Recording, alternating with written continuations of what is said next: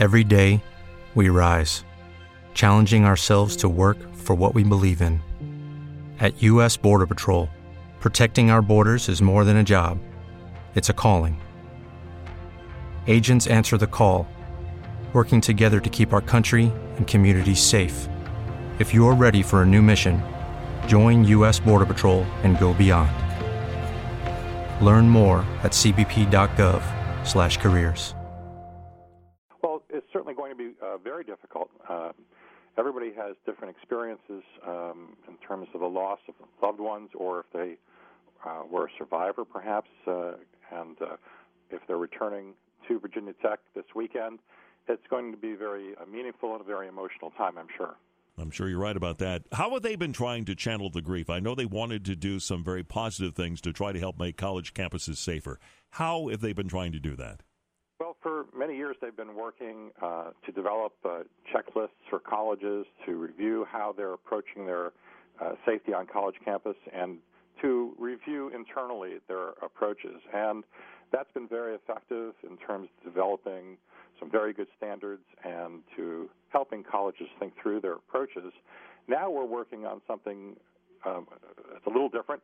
It's called Campaign 32, and it's an effort to ensure that every state follows the path that Virginia's taken and submits to the National Instant Criminal Background Check System the names of people they've determined to be and found to be a danger to themselves or others and have been committed for treatment.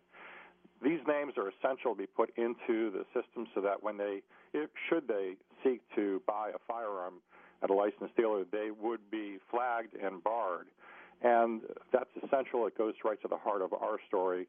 Unfortunately, the shooter at the Virginia Tech situation was able to purchase guns because although the shooter had been found to be a danger to themselves and committed for treatment, outpatient treatment, they were not listed in that system. Yeah, and it sounds like the family members understand what the real issue. The issue always has been mental health first and foremost, and the ability of people with mental health issues to get their hands on a weapon. Exactly. This is obviously something that's very delicate. We do not want to ever stigmatize those with mental health issues. We do not want to deter people from getting treatment.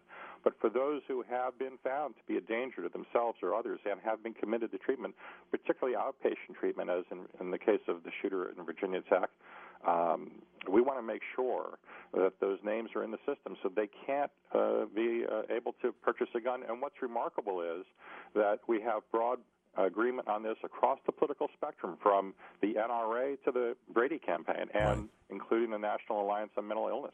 Paul, because mental health played such a huge role in this one, how do you feel the Commonwealth of Virginia has done as far as trying to make more resources available for people with mental health issues? How much more work needs to be done in that area?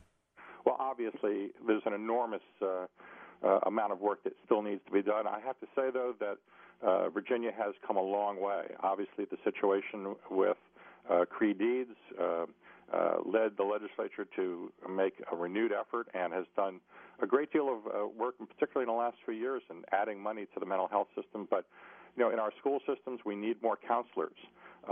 Broadly, we need more mental health funding in the state. But we do have to say that Virginia has been exceptional at getting the names into the background check system, and every other state should be looking to Virginia as an example in that respect. Yeah, you mentioned the Creed Deeds situation, Paul Friedman, and certainly in that particular case, that was another lesson that we had to learn, and that is finding a way to get people help regardless of how many quote-unquote beds are available. Well, it's true, and the state has made some great advances there, but there's always more to do. There's always, obviously, a competing interest in terms of funding for critical needs in our state. We do really respect the efforts that have been made in this area, though, and we just have to keep pushing to continue to address this, and people need to speak out. By the way, if they want to get involved with what we're doing, they can go to www.campaign32.org and find out more about what the Virginia Tech Victims Family Outreach Foundation is doing. All right, Paul, thank you for joining us. That's the Executive Director of the Virginia Tech Family Outreach Foundation, Paul Friedman. Again, the website is campaign32.org.